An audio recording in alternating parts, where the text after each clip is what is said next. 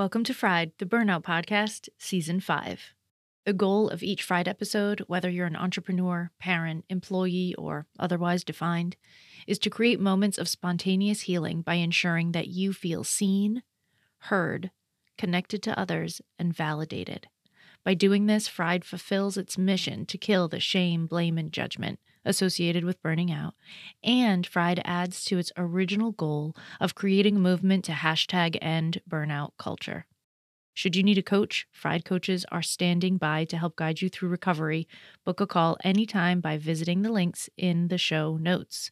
Should you need a speaker, you can hire me, Kate, and you can rest assured that your people will have fun and learn about burnout at the same time. In the meantime, I'm ready to give you this week's episode, which will help you heal just a little bit more, starting now.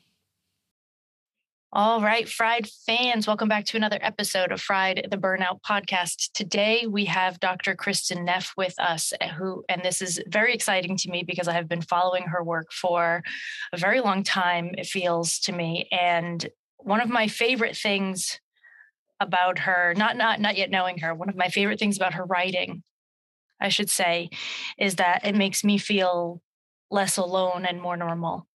And I want that to come through for you today. So we're going to normalize being normal people in the world, even when we have platforms and books and podcasts and TED Talks that went viral and still just being normal people. So for those of you who don't know, Dr. Kristin Neff is currently an associate professor of educational psychology at the University of Texas at Austin.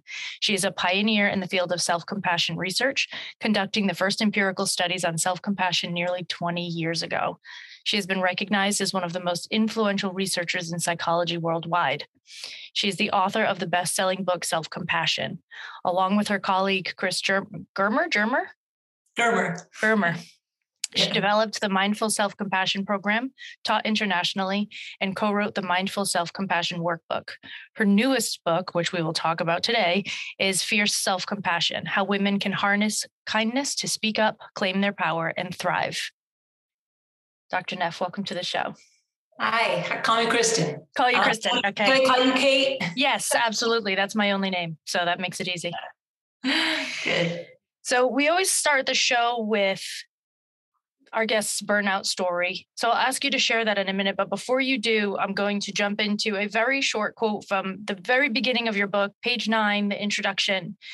And you said, all you need to have self-compassion is to be a flawed human being like everyone else. Low bar. Low bar, right? But I can check that box. I can definitely check that box. So, and I think that that's important because it feels like sometimes I have to remind my listeners and go into my Facebook group and remind people that just because I know a lot about burnout doesn't mean that I'm never making mistakes. And just because I've figured some stuff out doesn't mean that I've figured it all out.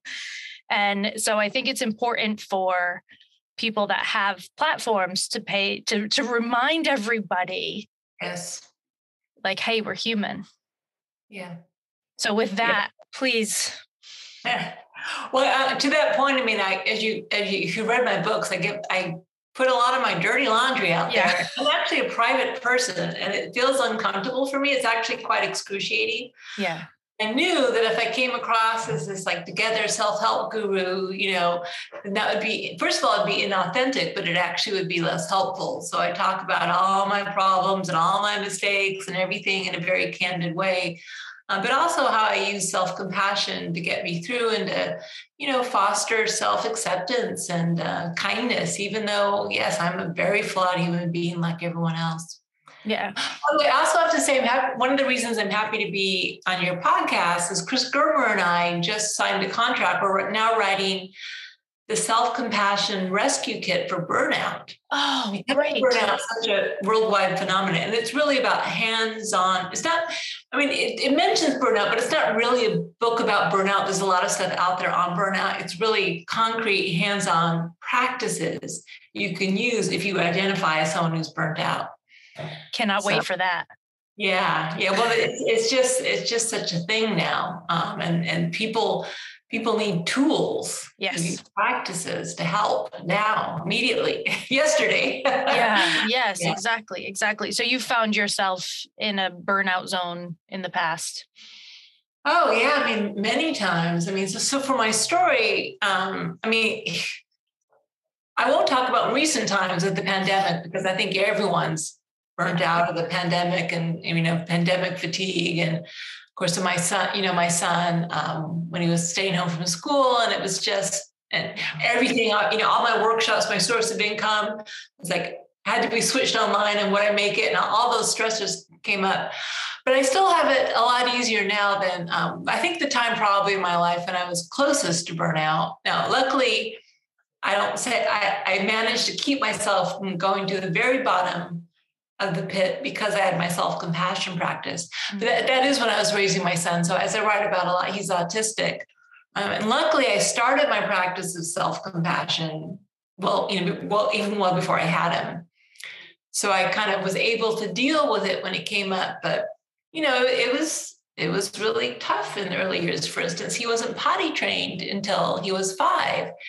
Yeah. And his father, who's now my ex, but we had the brilliant idea when he was about 3. Everyone said, "Oh, just take him out of diapers. It'll be so uncomfortable. He'll just go to the potty." Not for 2 more years. So I mean, just think about constantly like without diapers and his pants and tantruming, and it was just. And I was also trying to get my career off. I was doing the self-compassion research and trying to be a career woman and trying to raise an autistic son. He wasn't potty trained and he was tantruming at the drop of the hat. And it was a lot.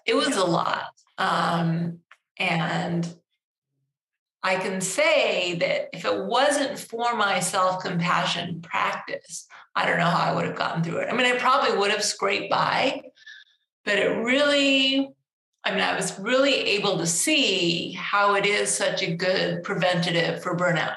Now, first of all, just to say, it's not like you sprinkle magic dust and burnout goes away, especially because a lot of burnout's structural, right? A lot of burnout is because we're overworked or we're being treated unfairly or underpaid or unequal social systems. We don't want to, and that's actually where fierce self-compassion comes in. And we'll talk about that in a moment. But at least one big contributor to burnout is if we don't resource ourselves. If the last little scrap of energy we spend on others, taking care of others, if we're hard on ourselves or cold to ourselves because we just think we should be doing more, if we add fuel to the fire by judging ourselves, why there must be something wrong with me, no one else is burnout, it's just me, all those things we do, It just makes it so much worse. So the ability to be self-compassionate. So just to say what self-compassion is. Well, compassion is to suffer in the Latin, com is with. It's how are we with our suffering? Are we kind? Are we warm? Are we supportive? Do we really think about, well, what do I need to be well in this moment, just like we would for a friend? Or are we cold? Are we judgmental? Are we, do we ignore our own needs? And the more we're able to deal with our suffering, including feelings of exhaustion, depersonalization, detachment, all that comes with burnout, the more we're able to reconnect, right? So it's the reason it's good for burnout is for so many reasons. A, resources you. Burnout is feeling depleted, right? So when you turn the lens of compassion inward with kindness, warmth, asking yourself, what do I need? It helps give you energy. Also, another thing about burnout, as I'm sure you talk about all this time, is this feeling of disconnection, right? This feeling of isolation and kind of like, we just feel cut off and less connected to the people in our lives. But compassion, as you mentioned before, it's a connected stance. It's like, I am a flawed human being who's suffering like everyone else. It's not self-pity, poor me. That would just make us feel more disconnected. It's okay, life's tough for everyone. There's nothing wrong with me. This is normal. It's part of the human experience. And when we remember to feel connected in our suffering, that also is a direct antidote to burnout. So, and there's other ways it's useful as well, but those are probably 2 of the biggest. 2 of the very biggest. And one of the things that I think is important about this particular book about fierce self-compassion, a lot of this book, you talk about the Tao and the balance between yin and yang, which is important to me because I have been an acupuncturist for 15 years. So this is the core of everything that I have learned and done. So I want to take a minute to talk about this sort of difference between self-compassion in that tender way, like you call tender self-compassion, versus fierce self-compassion. Because like you say in the book, there are a lot of people that fear that if they are too self-compassionate, they will lose motivation. They won't be able to make progress. They won't be productive because they're being too nice to themselves. And there's more nuance in there for us to pick apart. Yeah, absolutely. And then the other thing related is I think they'll be weak, that they won't be strong. They won't be able to deal with things. And so I use the metaphor of yin and yang, which is just, it's one of the big gifts that I think of human understanding, the Tao and the idea of yin and yang. So the yin side of self-compassion is more the tender part of self-compassion, and that is hugely important. This is what allows us to be with ourselves as we are, flaws and all, to be with our pain instead of trying to immediately fight it or saying it can't be here. To say, okay, well, this is part of life. Can I open to it enough to try to heal? So there is a kind of like a mother energy I talk about, the gentle mother who, your baby's screaming its head off. Calm that baby, soothe that baby, you're with the baby starts to calm down. Very important. But compassion isn't only about tenderness or acceptance, it's also about taking action, right? Think of a firefighter who jumps into a burning building to save the people who are trapped inside. That is an act of compassion. It's also an action, very brave action, an act of courage. And I like to call this mama bear self-compassion. So this instinct to protect, to provide for people's needs and to motivate change, especially if something's unfair, or situation's unfair, or we're in behaviors or situation that's not good for us. That's also a key aspect of compassion. And that's more the yang energy. So in the Tao, yin is more the gentle acceptance, yang is more the fierce action. Both are absolutely necessary. And of course, at some level, the duality even just starts to so integrated, it's not even dual anymore, but we don't have to go there. But here's the thing. The reason I wrote this book for women, and I don't know if this had come to you before this idea, but the Tao teaches us both are essential aspects of being human, yin and yang, fierceness and tenderness. But we've gendered these damn things. Yeah. Men are allowed to be, men are fierce, are raised to be fierce, active, get things done, agentic, but they better not be too tender or soft. People make fun of them, and that cuts men off from this incredibly powerful emotional resource of healing, this tenderness. Women, well, we're allowed to be tender, well, to others, not ourselves, but to others. But, if we're too fierce or God forbid we get angry, there's a problem. And so basically through gender role socialization, we're baking in the lack of health, because the lack of health is defined as an imbalance between yin and yang, and gender roles make it almost impossible for us to be balanced. And so if you really look into compassion, which is, what do I need to be well? Well, what we need is to be balanced. And to do that, that means you end up being a feminist, or you end up being a radical agent of social change, because our society and our culture doesn't really promote balance. It promotes imbalance. And it's a radical act to say, I'm not going to buy your storyline of who I'm supposed to be because of, the sex I was assigned at birth, or because of what you think women are like or men are like. I'm going to be my authentic, true, healthy self, which is fierce and tender, yin and yang, true to myself, caring about others, including myself in the circle of compassion. This is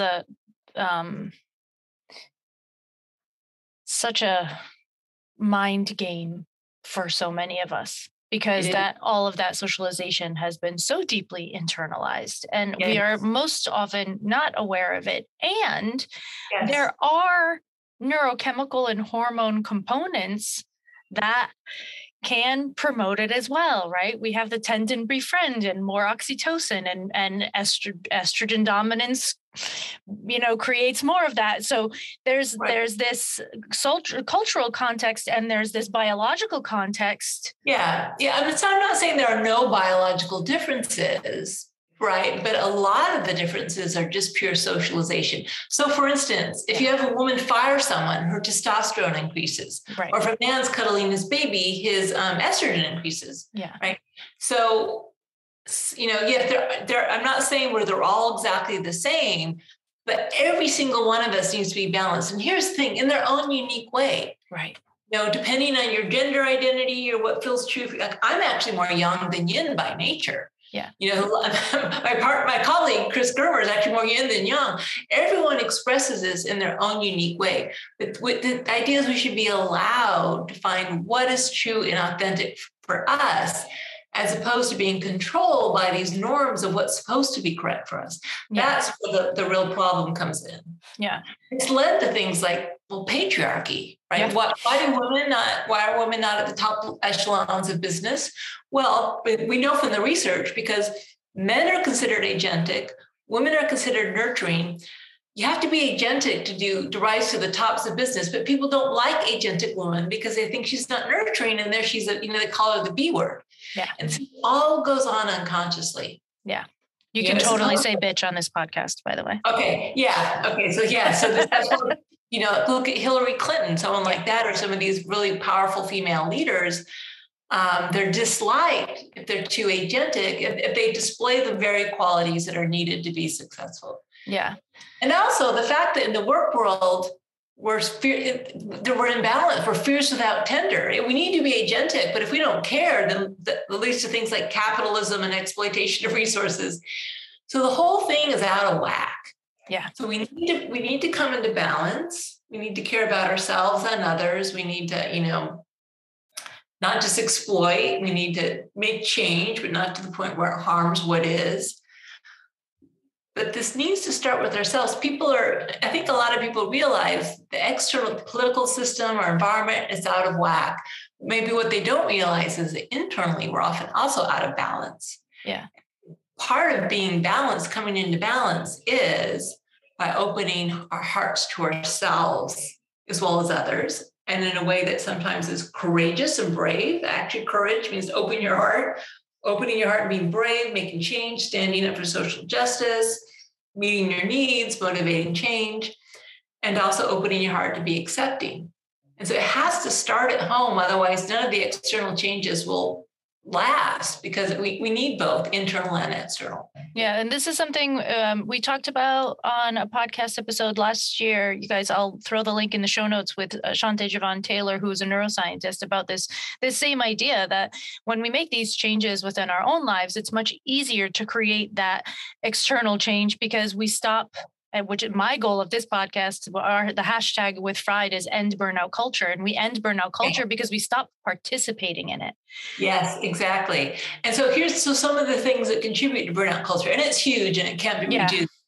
And again, so some of it, not to harp on gender too much, but one of the things that's challenging is this: for women especially, we're raised to be people pleasers. Yeah. And we're uncomfortable saying no, because we're afraid people won't like us if we say no. And by the way, some people may not like it as much if we say no. Really, that might be true. Exactly. They're really happy for us to say yes to everything and do whatever other people want.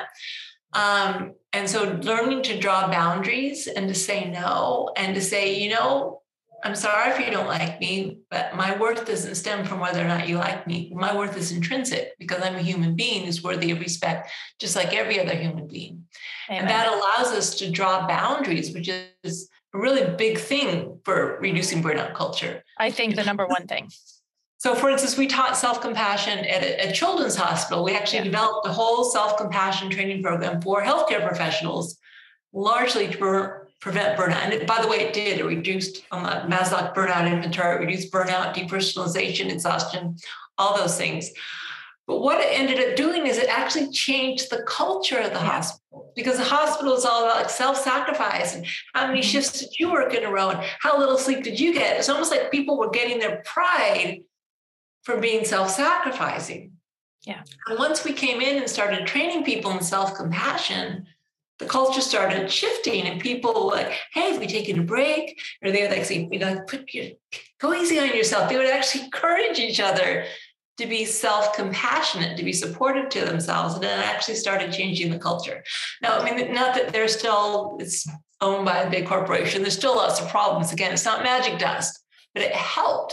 It really helped start to change the culture. Now, one of the things that I think is crucial that you mentioned that I find that people really struggle with, especially when it comes to boundaries, is this idea of the near enemy. Right? That when there is a state that you're aiming to add to your life, you want to be more fierce, you want to create better boundaries. Sometimes you go so far into it that you create something that looks like it. So near enemy, it looks like it, but it's not exactly accomplishing the thing you want it to accomplish. Like this is always how I feel when I see Instagram memes that say, no is a complete sentence. I'm like, sometimes, but sometimes you're just being an asshole when you do that. Exactly. And that, so I talk about it in the book. So tenderness without fierceness, like being accepting, the near enemy is complacency. Right. Sometimes when you're just saying yes and you think you're being nice and you're being kind, what you're really just being is complacent, or you aren't, doing enough to make the changes you need to make. Yeah. But the near enemy of fierceness without tenderness is basically aggression, right? So if you're harming other people, so saying just no and not explaining it, you actually may be harmed. Maybe someone actually deserves an explanation, or it cuts down communication. So anger, I've got a lot about anger in the book. Yes. And by the way, I'm not an anger expert. I write about it mainly because I struggle with anger. So it's coming that's my perspective as opposed to someone who's got it all together. But anger can actually be in the service of compassion if it's aimed at reducing harm. Anger is a problem if it causes harm. And it's a fine line, and it's not easy. And I'm certainly the last one in the world to say that it's easy not to fall into the opposite side. But we need to acknowledge and honor the fact that anger has a role. It's an evolved emotion. Anger focuses us. It energizes us. It reduces the fear response. So again, if you need to protect someone, if you're mama bear, again, when you're angry, someone's threatening you or your children, that anger is actually very useful for protection. Yeah. So it's, we need to be aware of that, honor our anger. And again, for women, it's a problem because women aren't allowed to be angry. So they suppress it, and then it gets bottled up, and all of a sudden they say, oh, this alien force took over me. It's not me, it's this alien force.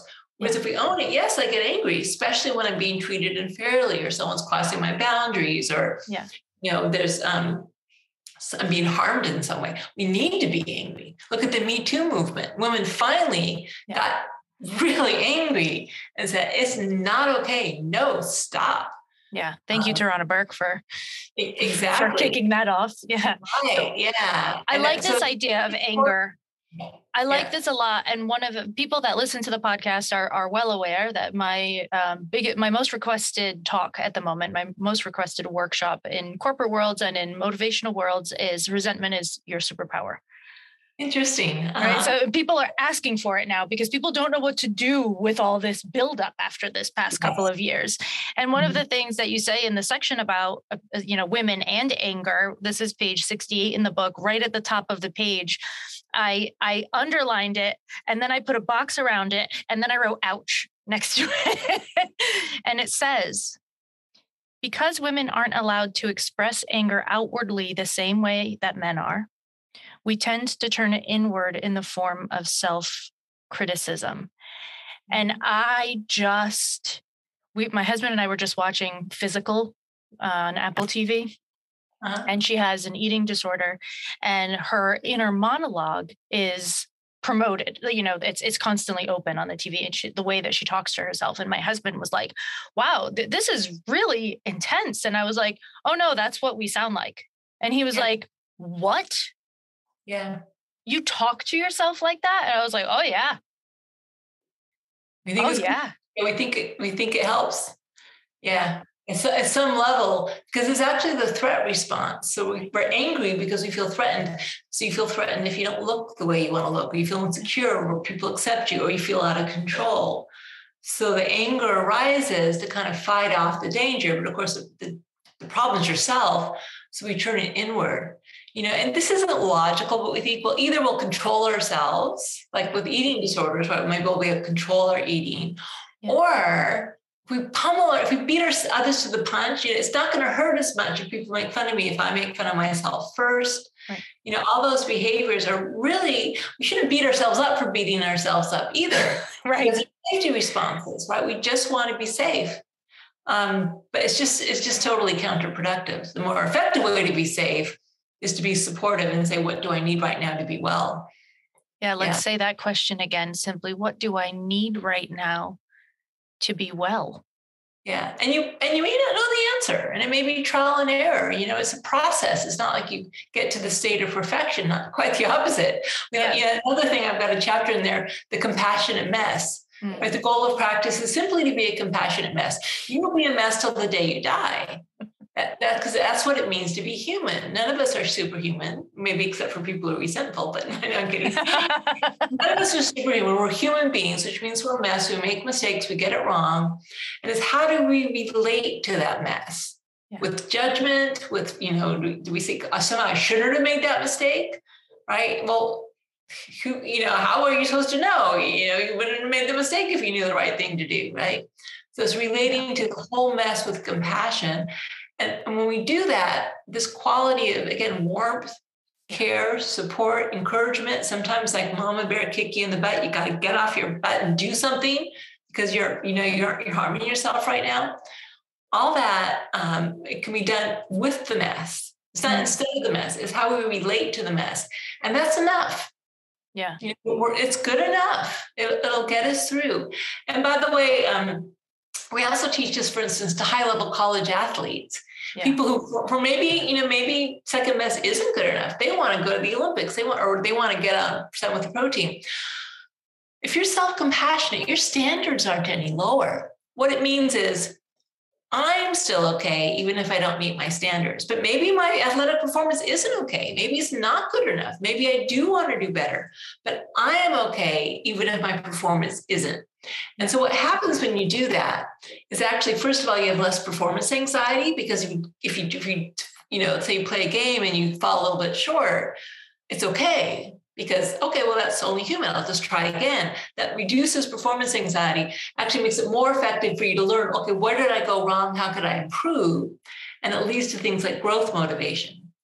If you blow the game or miss a shot, and that means you're bad, you take it personally, then you've got anxiety, you undermine your self-confidence, and then you just go in this downward spiral. Yeah. So this sounds like things that Susan Davis talks about. Do you know Susan Davis? I'm not familiar with her. Her book is Emotional Agility. Oh, okay. And she does a lot of stuff on LinkedIn. Her book is really wonderful, but there's this idea of identifying with the wrongness, the shame, the anxiety, being that thing instead of that thing existing and you being in relation to it. Exactly. And that's what self-compassion is. Instead of taking it personally or identifying with it, we give ourselves compassion for the experience because it's painful, at the same time that it doesn't touch who we really are, because who we are is intrinsically valuable. We're human beings living, we're awareness, right? Each one of us is doing the best we can in the moment, given what life has given, was brought to the table. So this idea of worth being intrinsic was a huge part of my own burnout recovery, because I self-identified as a healer. So therefore, I was useful when I was healing people. And when I wasn't, I was not useful or valuable, which meant that in every relationship I had to be somehow improving someone's life every time we were together. Because if I wasn't, then I lost my value. Yes. Yeah. I mean, so when a baby is born, do we say, okay, that baby will be worthy of care and compassion and kindness once it go to college or get, we understand with the newborn the intrinsic value of life, and we don't lose that. We just start becoming identified with all these external things, and we forget our intrinsic value. But it is radical, because you have intrinsic value, but that also means everyone else does. Yeah. Right. So, that's why it's compassion turned inward, but it also means compassion turned outward. It's basically every single human being has inalienable human rights, is intrinsically worthy of, respect, getting basic needs met, So for instance, what we know with the research is self-compassionate people, it's not like my needs count more, they're willing to compromise. They're more willing to say, okay, everyone's needs are important. How do we come to a solution that's hopefully a win-win for everyone? And so a lot of people that listen to the podcast have trouble with this idea of value being intrinsic. And there's a lot of self-identification with job roles. Yes. Right? Like, I'm important because I'm a healer. I'm important because I'm the CEO of this company. A lot of our listeners are entrepreneurs. So I'm important because I created a business that is successful and is flourishing, or whatever it happens to be. This, what you're saying is, by taking this self-compassion route, we can sort of untangle this sense of identity as being our worth over time. Yeah. So what happens, we know this from the research, is our self-worth becomes less contingent, basically on approval or the way we look, right? Or success and value domains. It starts to become more intrinsic. Again, it's just the fact that we are a conscious being. That's where our worth comes from. And so this is, my work is influenced by Buddhism. And from this perspective, all life is intrinsically valuable, right? And especially human life, where there is consciousness and, a certain level of consciousness. I won't go into animals and all that, because that'll take us way out. But basically, when we're talking about human beings, every life is worthy. And who we are is totally inextricably, I can say this, inextricably intertwined with the rest of life, right? So who we are, the genes we got from our parents, how we were raised, the circumstances, our culture, luck, but also even the things we aren't luck, well, kind of luck that we got the genes and the energy or whatever the cultural background that allowed us to achieve.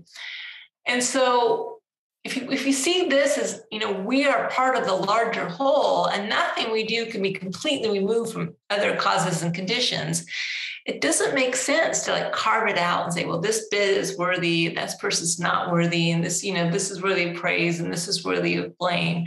It's really just all life unfolding moment to moment. And it's how we relate to that unfolding moment to moment that starts to redirect how the unfolding occurs. Does that make sense? Yes. So again, after 20 years, I'm still a mess. I still get things wrong. It doesn't make you stop making mistakes. But the more I'm able to relate to my stress or my difficulty with kindness, with warmth, with love, with a sense of connectedness, the more I'm able to kind of steer that unfolding moment to moment in a way that leads toward health and well-being. So Jon Kabat-Zinn has a great saying for this. He says, you can't stop the waves, but you can learn to surf. Right. So now that we can't control things, we can't control life, we can't control ourselves, we can't control our thoughts, but we can learn to work with the unfolding of life, like with the waves, with the surfboard, which is mindfulness in his case, but you could also say the same for self-compassion. It allows us to navigate the turbulence of life in a way that's much healthier. So this is something that I think that we need to stick with a bit, because one of the things that really sort of gets my goat about the world of coaching is that there's this idea that we can undo limiting beliefs enough and unwind thought patterns enough and get a mindset that's clean enough to avoid discomfort and suffering. And one of the things that I always have to talk through with my clients is we're never going to get there. That's right. Yeah. That's not going to happen. So let's let go of that ideal. That's right. Yeah. Yes. And there's a lot of spiritual bypass that goes on. Yeah. People using spirituality, or even you can use self-compassion or mindfulness or anything to try to avoid suffering. I like to say the only way out is through. In other words, you can't avoid suffering. It's not the way that things are set up, because we are human beings with certain limitations. But when you relate, even a moment, so I remember when my son was, I remember moments when he was just having these intense tantrums. And when I would open to the pain of that with compassion, even though it was still happening, it was still really uncomfortable, and I still wished it wasn't happening, my mindset was a loving one toward my own pain. And what you start to learn to do over time is you identify more, not with the contents of what's happening moment to moment, but with how you're relating to what's happening. Yeah. And so you don't get rid of the pain. You don't want it. You probably wouldn't even want to get rid of the pain, but you change the way you relate to the pain in a way that there could be real fulfillment. Even this is going to sound weird, but if your heart's open enough, there can even be joy in moments of real suffering. The joy isn't in the contents of what's happening. It's in just having an open heart, opening to life, feeling connected to the larger whole.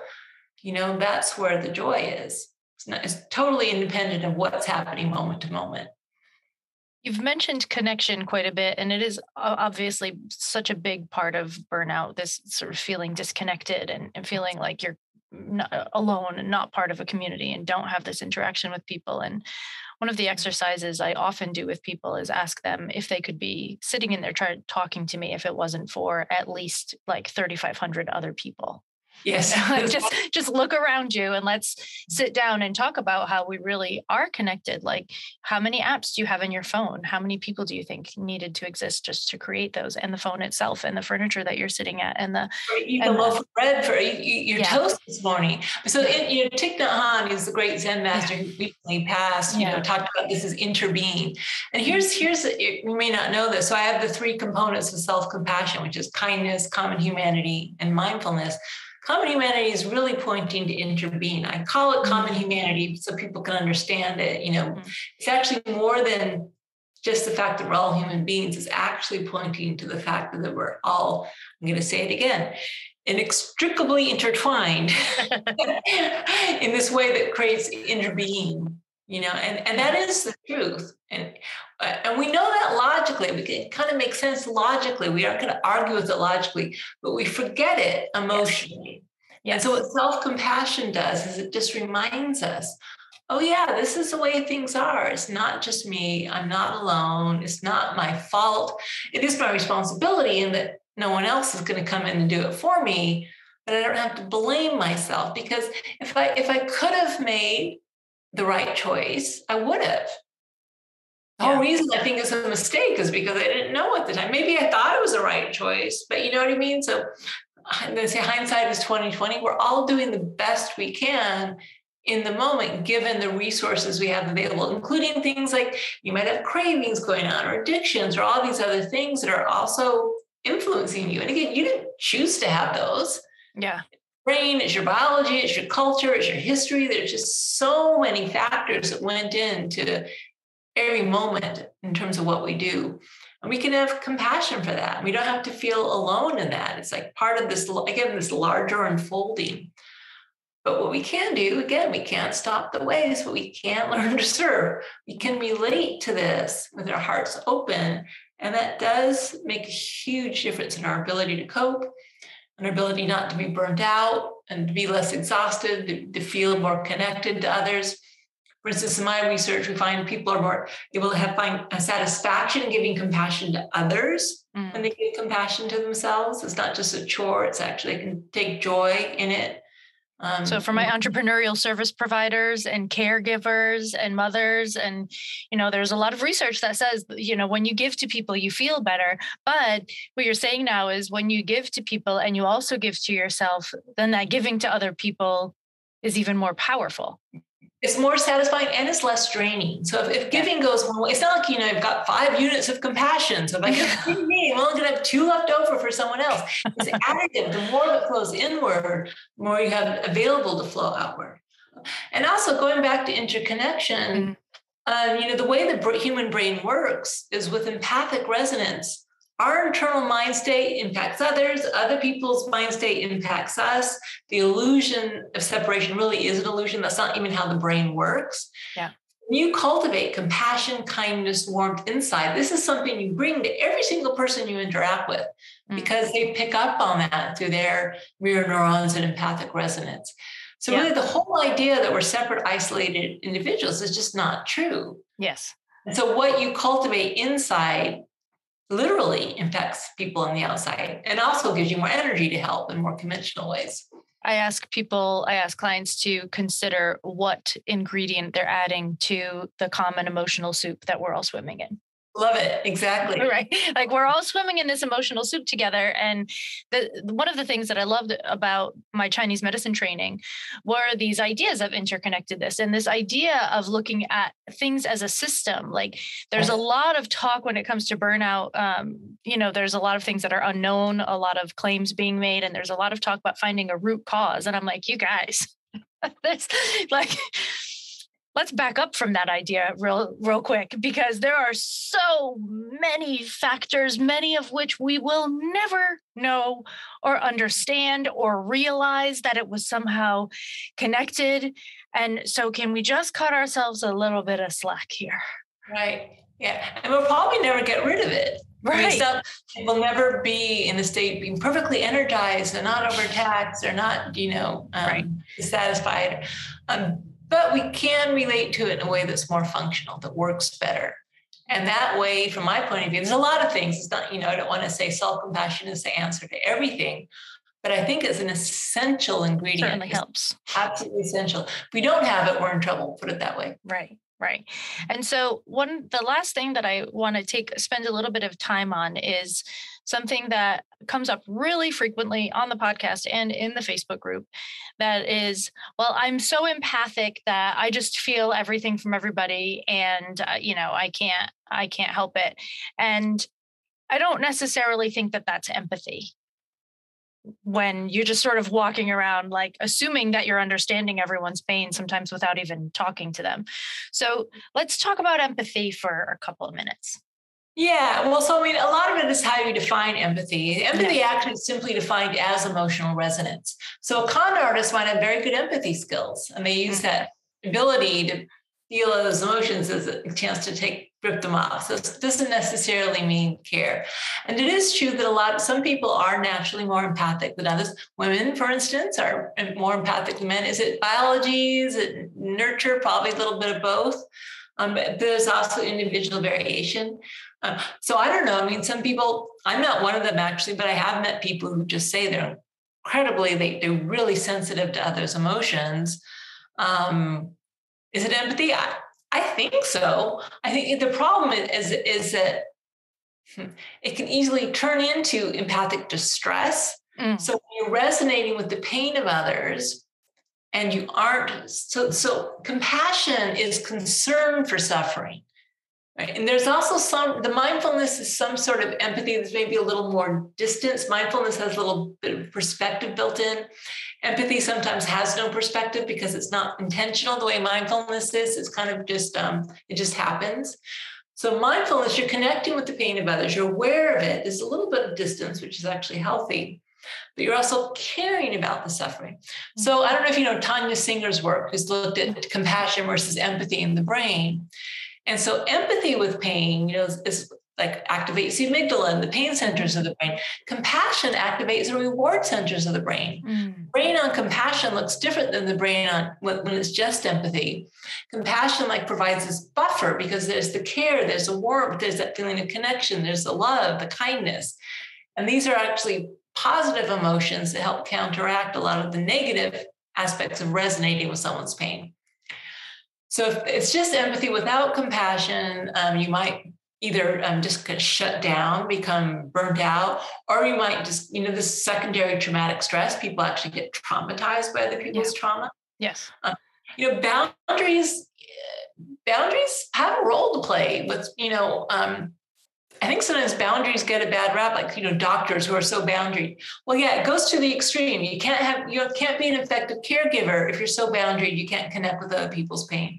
On the other hand, you can't function if you feel people's pain without any way to have not be overwhelmed by it. Because if you're overwhelmed, you also can't help people. So there is this middle ground, and self-compassion really helps us maintain that. For instance, asking, what do I need?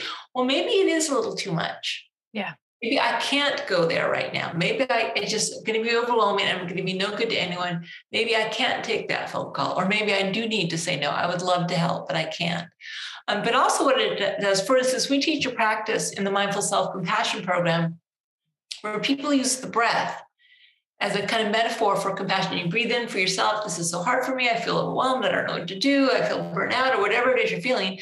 But you also breathe out for the person who you're with who's suffering. May you be well, may you be strong, may you be patient, whatever you need. Breathe in for yourself, breathe out for the other. And those types of practices, especially when combined with the wisdom of knowing that we can't control everything, can really help us be around people in a lot of pain without being overwhelmed by it. So I'm going to need about 80% of you to just rewind about 3 minutes and listen to that piece. I know there's a lot of information packed into that. No, well, and really crucial bits, because it's really easy to burn out when you have a tendency toward empathy, whether that tendency is a trauma reaction or a gift. Because I think it can be both. Yeah. So if you're in that state where oftentimes I feel like we are feeling emotions that other people don't necessarily have, but we're picking up sort of our own worries about what other people might be feeling, right? So this is learning to distinguish that, I think, is important, but there is this in between, and it seems like we keep going of this in between from some sort of like complacency, passiveness, doormat life, and the other extreme is the aggression, like electric fence boundary sort of time, and in the middle is this like compassion, but it also the other thing that sits there is assertiveness. Yes, absolutely. You've got to be assertive. You have to be willing to draw boundaries, hopefully in a way that's kind. Right. That's not an electric fence, but also is not a doormat. Yeah, exactly. So, but then if you isolate yourself, then you also aren't helping yourself or others. So it's always a matter of finding and refinding balance. And it's dynamic. It's not like you get there. It's a process. Yeah. So we're always falling off, getting in balance. We're always trying to get rebalanced. But the way to do that, I really find that the 3 components of self-compassion, they're almost always, if they're often enough, but they're certainly essential. One is mindfulness, just being aware of what's happening. This is how I'm feeling. This is what's happening. Instead of putting our head in the sand, or fighting what's happening, okay, this is what's happening. This hurts. This is hard. Yeah. Common humanity. It's part of life. I'm not alone in this. There's nothing wrong with me for experiencing this. I'm not alone in this. We're connected to others. And then kindness. What do I need? Do I need some fierce protection? Do I need to draw a boundary? Do I need to maybe open myself and be vulnerable? What's healthy? And you'll get that wrong, but at least you're asking the question. And then when you get it wrong, instead of saying, I'm so stupid for getting it wrong, it's like, okay, well, that's part of life too. Now I have that information. And exactly, what can I learn? And then we can try again. And so we really have to get away from this mindset of that it's not about getting it right. It's about opening our heart. That's really what we're after. And if you give up getting it right and you just focus mainly on how can I open my heart moment by moment, then we tend to get it right more often, not always, but you know what I mean? It tends to go better. Not that you don't want to use that as a clever manipulation strategy, because, then you get a cancer diagnosis or something really, things happen that you just can't do anything about. But the open heart can hold everything. Mm-hmm. And that's where I think, from my point of view, really what we should be investing in. You still have to do your daily life and your chores and your job and all that. But the more we focus on how can I open my heart in this moment, the happier we'll be. And then it's a lot more stable because it's not so dependent on what's happening moment by moment, which we can't really control. Which means our middle path is easier to find because we're not straying so far to the left and so far to the right and making the journey through the middle such a large one, such a long one. Yes, exactly. I love this. So I didn't realize we'd be doing so much philosophy here, but it's fun.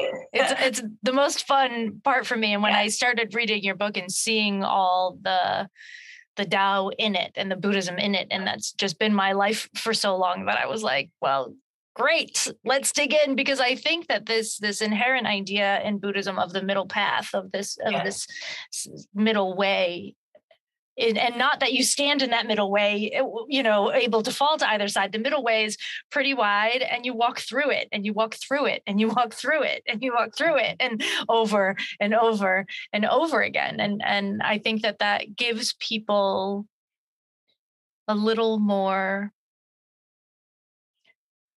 freedom to get it wrong. Yes, that's right. Freedom, permission to get it wrong. Yeah. Just try your best. Get back up on that horse and try again. And keep your heart open while you do it. Heart open. And that becomes the most important thing. I love this. Well, that wraps up our time, which is amazing to me because it just went like that. Yes, but I am so grateful for this conversation. And I always trust that every Fried episode will reach all of the ears and hearts that it needs to reach to do the work that it needs to do in this world. And I am sure that this one will be well received. So thank you so much for your time and your wisdom and your spirit and your energy today. Welcome, Kate. It's been a pleasure. All right, Fried fans, we're wrapping up another episode of Fried the Burnout podcast. If you are not yet in our Facebook group, we are waiting there with open hearts and open arms. Come hang with us because you're not alone. We are all connected, and you don't have to do this by yourself. Until then.